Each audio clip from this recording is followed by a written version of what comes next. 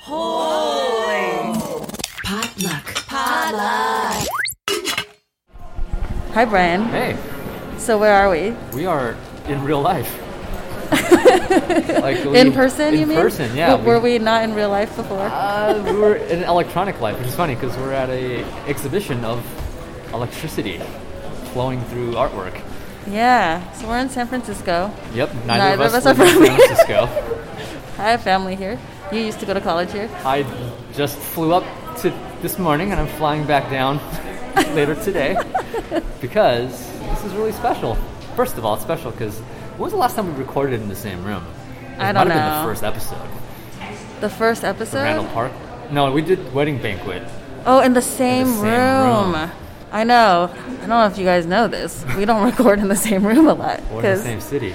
I really enjoyed that because being able to do the podcast with you and record not in the same room still had a semblance of normalcy.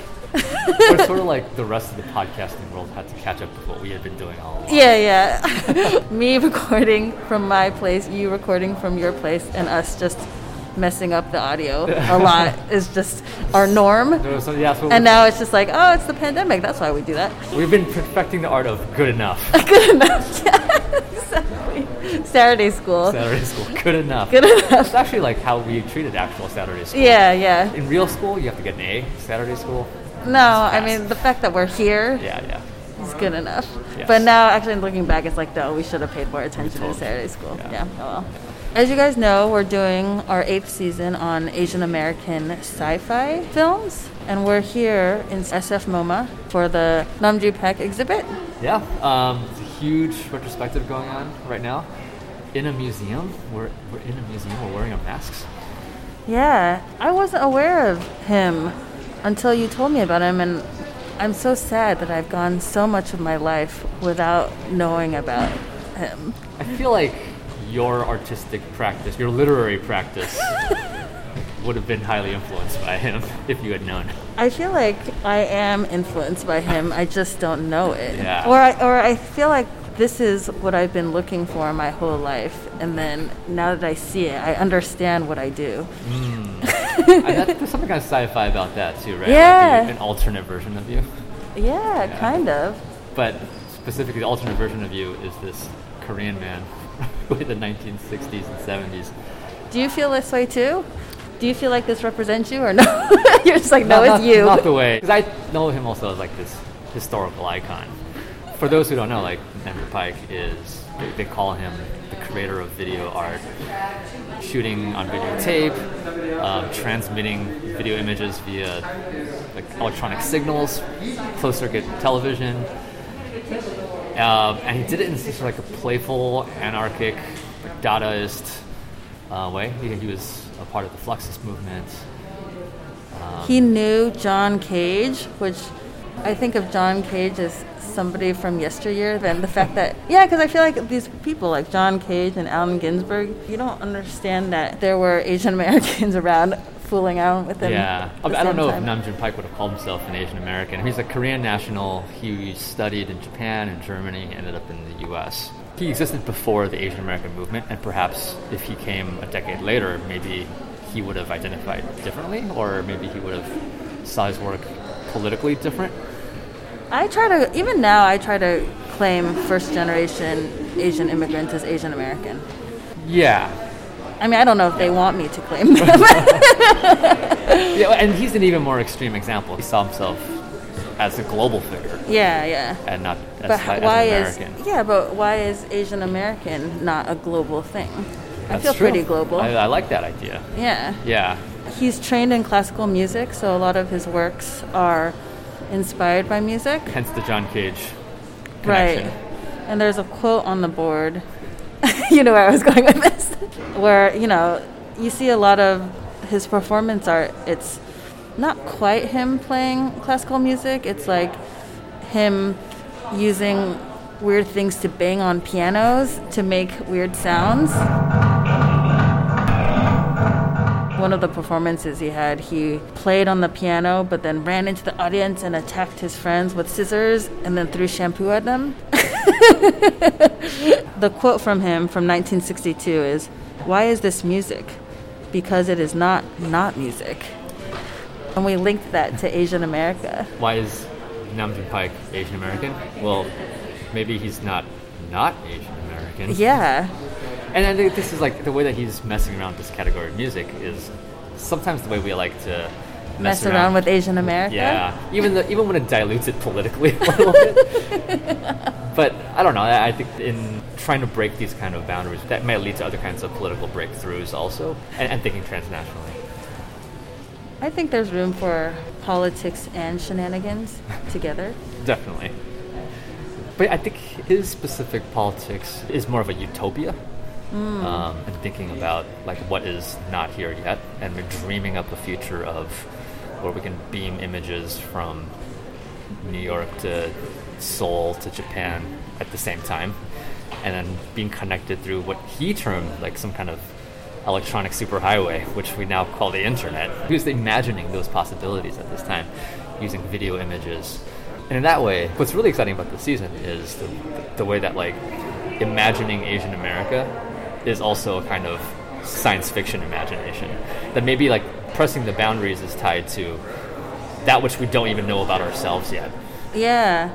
He's all about like making everything complex, very global, multiple languages. This idea of like, you don't understand me, but it's fine, just come along for the ride. Yeah. And I feel like that's very Asian American with all of these different identities. And we don't, I mean, I think as people who cover Asian America, we know that we don't understand anything.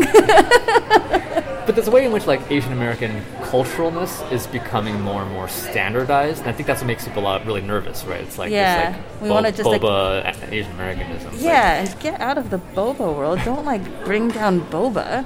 But it's like, what are all the other possibilities for this? Yeah, and I feel like we want to just explode everything, right? Yeah, and that's what he was doing without. He wasn't specifically exploding Asian America, but like the excitement of exploding categories, the lines between high and low art, of electronic and tangible media, analog, organic and electronic.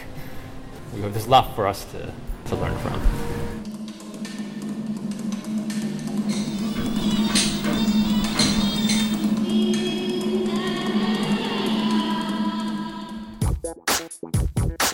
I'm Brian Hu. I'm Ada Singh. And welcome to Saturday School. When your friends are watching Saturday morning cartoons, you're being forced to learn Asian American pop culture history.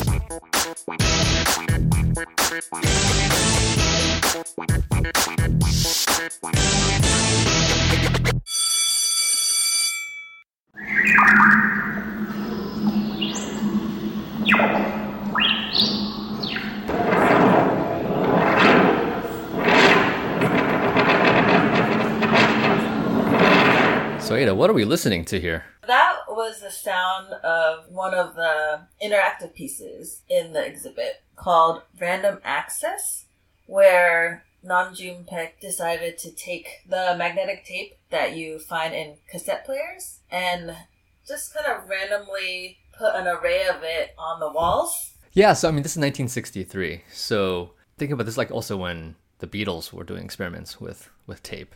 So it was on the mind of a lot of artists, not necessarily of consumers who were still listening mostly to audio on vinyl, but they were so fascinated that there's this like dark brown strip of magnetic tape that somehow magically, electronically, if you take a magnetic head to it, so they basically deconstructed a cassette player.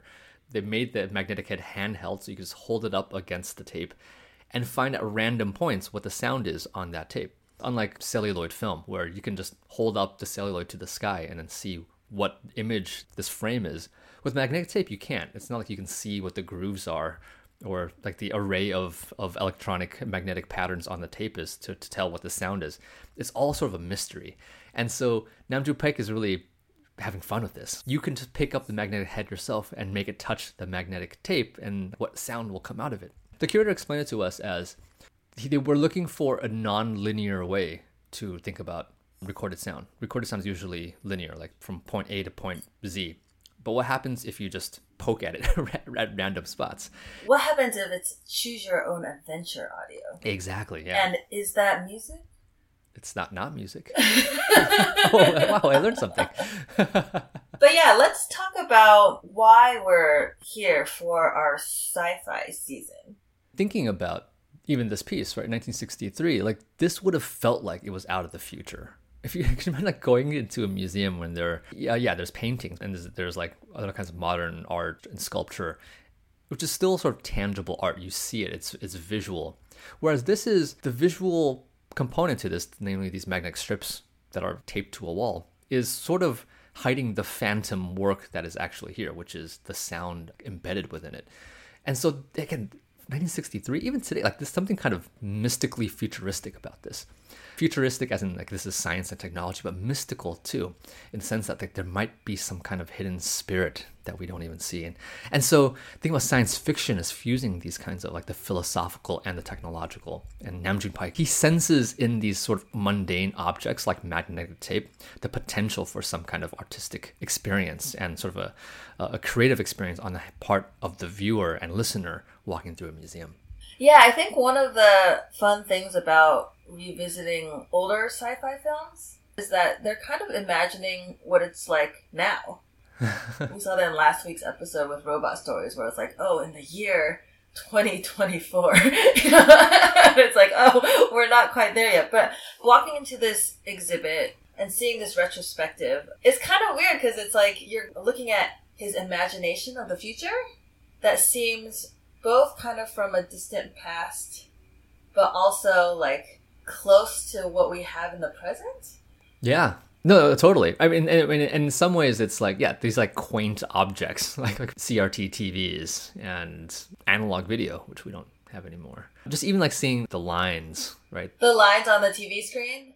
Yeah, the lines on TV screen, and also like the kind of faded images seem like they're from the past. So it's hard for us to perceive how future-looking this was. And yet you can also see through his imagination that like no one is still nobody is doing this. So it still seems like it's something of the future. Who is doing things like the TV cello, right? Like this is where he constructs a working playable cello out of TV screens. So the exhibit is actually organized not only by theme, but also by collaborator. And one of his frequent collaborators was the musician Charlotte Moorman. They both had this idea that it was weird that there was no sexuality in classical music. So that was something that they kind of played with a lot and made it a little bit risque for the time. Now it doesn't seem that controversial. 1967, she performed movements on the cello in various states of nudity. And that's when the police officers came. She got charged for indecent exposure, and she was also fired from the American Symphony Orchestra. So because of that, he ended up creating more art for her, like a bra made out of television so she could be covered up. And then he also made glasses made out of, not television, but like video, right? Yeah, so that the TV eyeglasses, I mean, that's very much like Google Glass or something, like virtual reality. There's certain things like the TV chair. If you look underneath the seat, there's a television screen. That is sort of the convergence of things that we think about as very, very non-electronic, like a cello or a chair. Yeah. Things that like they're functional because of their tangibleness. Like what good can electronic currents do for a cello? And so he started mocking that usual divide. And really still like the Charlotte Moorman performance. So this is like late 60s. So this is just a little bit after like Dylan goes electric, right? In 1965, where like folk music fans are scandalized because Bob Dylan is using an electric guitar or something, or using electricity to amplify/distort his sound in a way that's not appropriate. Nam June Paik wants to take this in even more scandalous, strange, and creative directions. Some of which to us are not that strange today, like the TV eyeglasses. But I think the TV chair is the perfect example of this. Like to what extent does furniture need a TV in it? But of course, we see that now, right? Like we see TVs built into walls. Maybe back then they would have been like, but it's a wall. Why would you destroy a wall that way? But now it's like we unfortunately can't even perceive the possibility. Like we need our screens embedded everywhere. And that, I don't know to what extent he was predicting it, but more that he was sensing it in a kind of creative wonderland. So he's like playing with like, what do we do with furniture once it is converged with electronic media? So it's sort of like a fascination, it's curiosity, it's a little bit of estrangement, but it's never he never goes as far as critiquing it, right? He never goes as far to say like this is the end of humanity as we know it, because that's not him. Like he is so curious about what happens when these things fuse, not just when furniture and electronic media converge. What happens when human beings and electronic media converge? Do we become cyborgs? I mean, is TV cello and Charlotte Moorman's performance of the TV cello a kind of cyborgian possibility? And like mixing this with sexuality, I think brings out that promiscuity in a way that still feels to us like, oh, he got away with this? Could we get away with this now? At the time, it was probably very scandalous, but I just feel like it's all very playful. I think when you walk through the exhibit, it's not so much like dangerous, you know, it's just like, oh my gosh. You know what I mean? It is dangerous because specifically he's doing this to classical music. Like he's like destroying, there's a community of people who need classical music to remain classical. It's in the title. Like if we change that, we're undermining what we love about it. Whatever. This is the kind of like, he's breaking down high and low art. Yeah. In a way that was very much part of a lot of modern art in the 20th century. That's not dangerous. It's dangerous if you think about it in terms of you're setting fires to a certain kind of privileged class that wants to feel like they are not susceptible to these kinds of shenanigans. So it's only dangerous to rich white people. Yeah, it's true. So that's not really dangerous. So to us, it is just... It's just fun. It's all fair game. All fair game. But he's also doing this in museums, right? He's not doing this in the street. Oh, some of his things or shenanigans are in the streets. But like these are pieces that are in concert halls. They are in museums. And so as spaces of high art, therefore are under different kind of scrutiny, perhaps by the same people who go to see classical music. So he is definitely stomping in places. He knows exactly who he's rocking here. And he does this with religion too, both Western and Eastern religion. So my favorite pieces of his are the ones that involve the Buddha sculpture. Oh, yeah, so tell us about that. Yeah, so he has a famous 1974 piece called TV Buddha, and it's an installation where on one end he has this like 18th century Buddha sculpture, pretty small one, and on the other side he has a CCTV camera that is filming that sculpture and then sending that electric signal to a CRT TV in front of the Buddha sculpture. So basically what it is a Buddha sculpture looking at himself on TV live. The funny part is the staticness of it, right? Like the Buddha sculpture is not moving. So why does this need to be a moving image? So there's that to it. Also, there's a live element, right? Like that in theory, no matter what hour of the day you come, it's a different image on the screen, even though it never changes. But then of course it's like Buddha, he's seated in an iconic position watching TV, right? We think about like Buddha's meditation as like being inward and in touch with the cosmos, but here he's in touch with the electronic image, in touch with the TV, and specifically his own image on TV. So it turns into this kind of narcissism. But it's also just like a fun collage of traditional and modern, electronic and physical and organic, and of course the religious and the profane of television. I mean, like in the 1960s, like television was considered, I mean, it still isn't, at least until this recent renaissance of television, like TV was considered trash. Like this is what's rotting all of our brains. And he's having Buddha watch it. Yeah, Buddha watch himself. Live. Buddha is the original Instagram influencer. Exactly. But the fact that we're even saying that, he's basically, it's like he's doing a selfie of him, like a live stream of himself.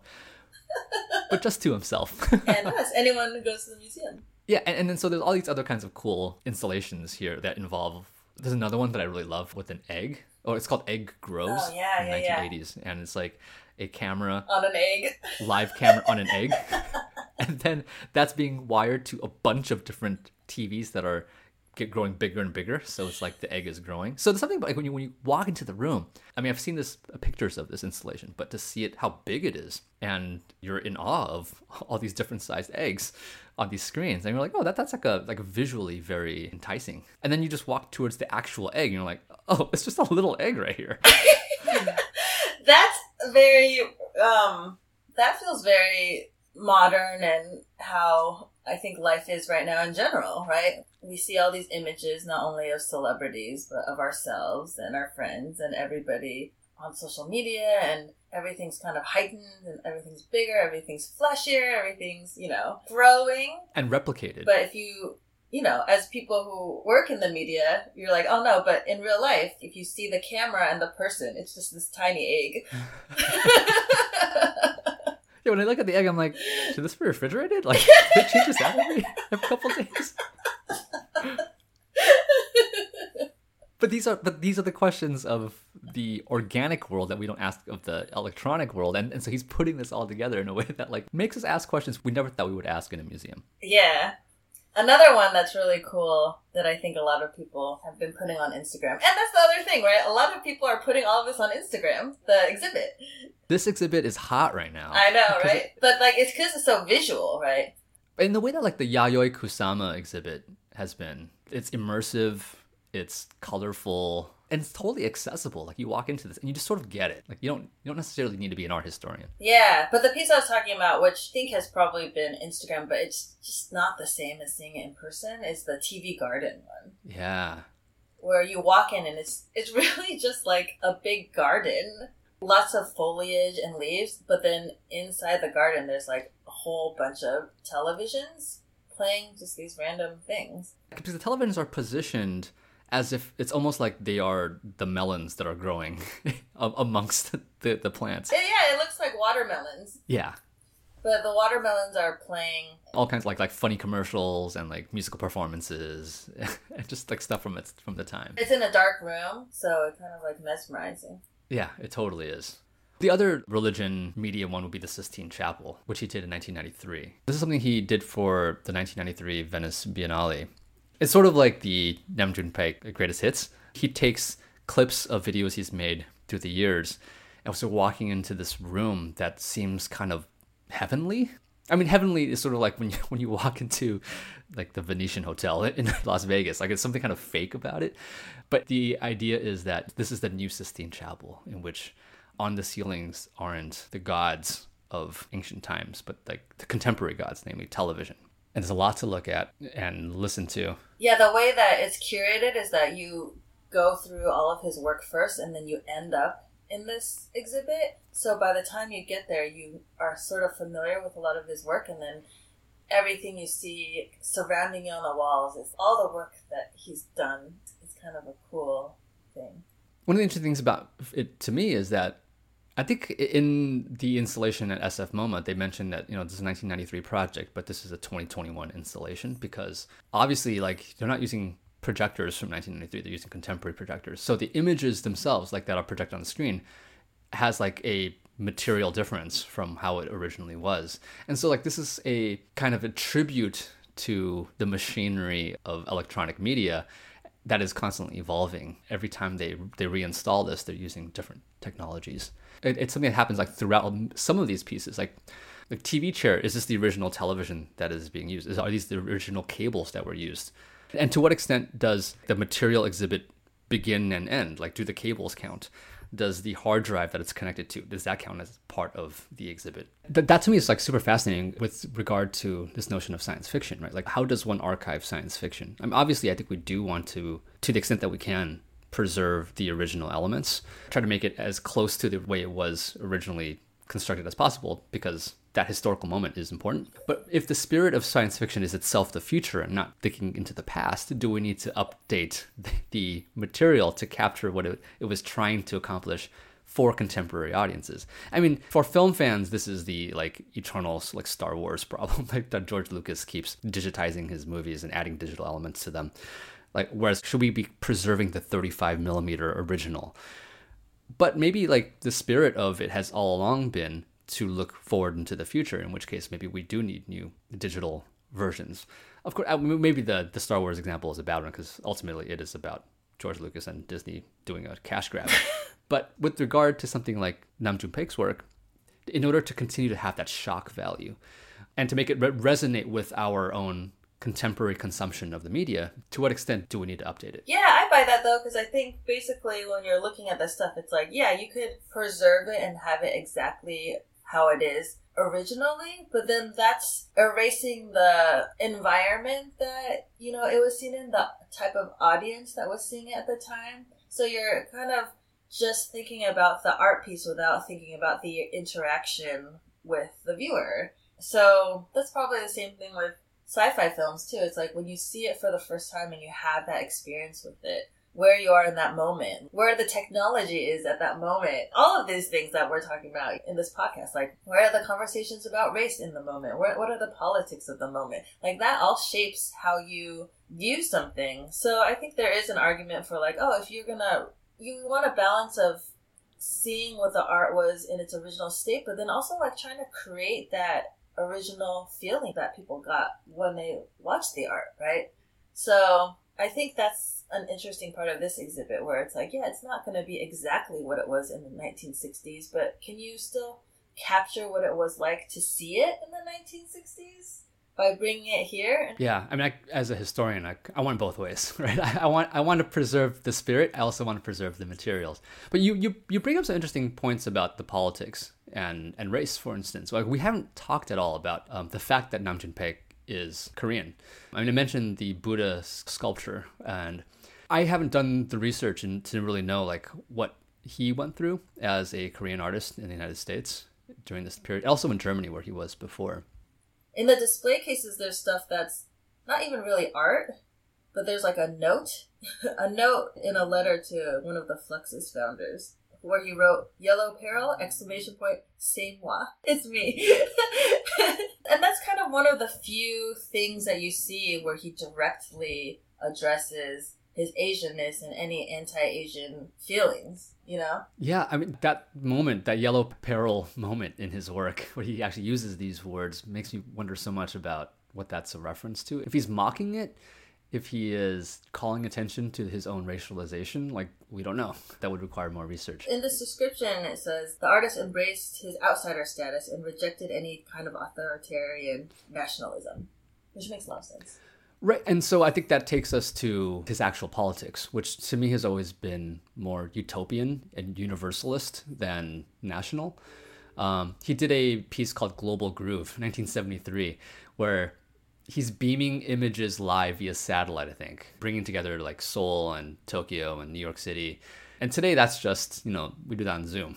Yeah. But like he was thinking about like live international television, breaking down borders. Like these electronic media isn't here just to play games, but also perhaps to bring us together in unprecedented ways that earlier media, electronic or otherwise, was not quite doing yet. So these are ways in which he's often credited as like envisioning something like a global internet, like the electronic superhighway.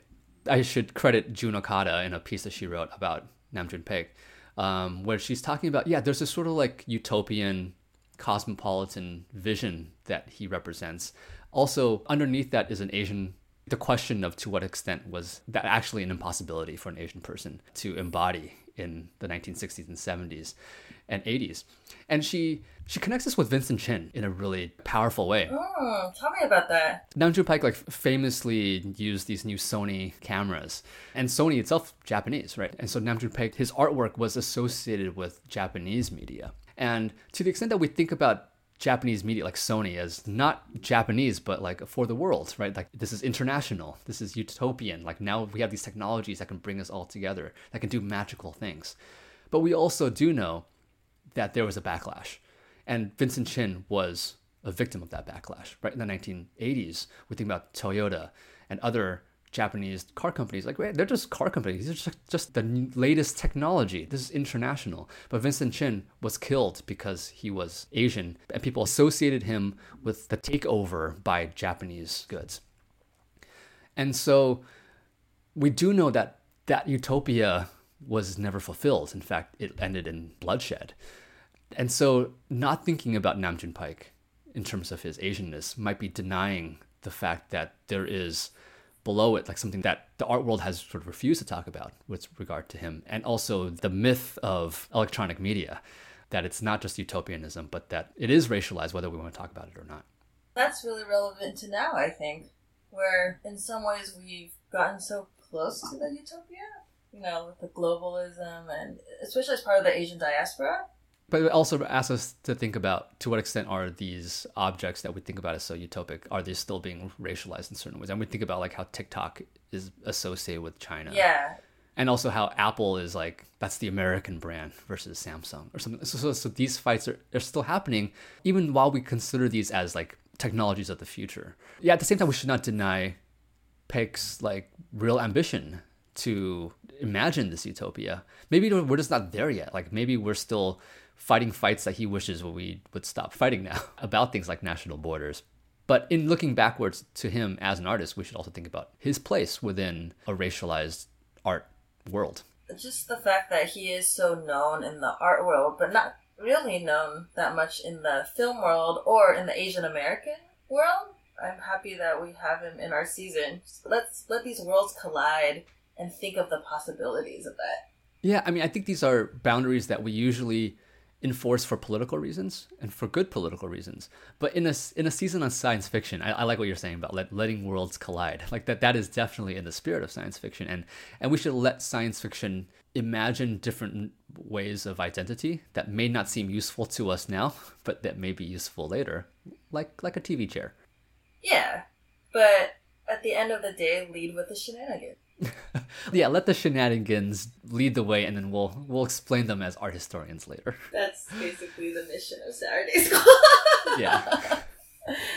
Well, this time I would say one of the missions of Saturday School is to encourage people to go see this exhibit, which is going on now until October 3rd, 2021. Also check out SF MoMA's website. They have all kinds of cool goodies there, including a video of his not that useful robot roaming the street, which is so hilarious. So yeah, check out the exhibition. It's well worth it if you happen to be in the Bay Area. We're back in person, sort of, right? Like we're all like getting back into the world. And so first of all, like make museums part of the worlds that we're exploring now. But I think it's also a reminder that even when we're so fixated on electronic media, there's a way in which electronic media takes on physical manifestations and that are materially interesting as things you can look up to. You can walk around. You can look at the wiring behind. I was so obsessed with looking at the wiring behind some of these installations. And also, like, emotionally resonant, too, right? Because I think that's another kind of thing about, we're always talking about, oh, like, everyone on our screens and the relationships formed over social media are not real. But all of these things are kind of tied together. I think that's part of his philosophy, really. And it's so exciting to see that generation, like, embracing this exhibition even through Instagram. I love, like, seeing all the young people at this exhibition, soaking it in, even if it's with their phones.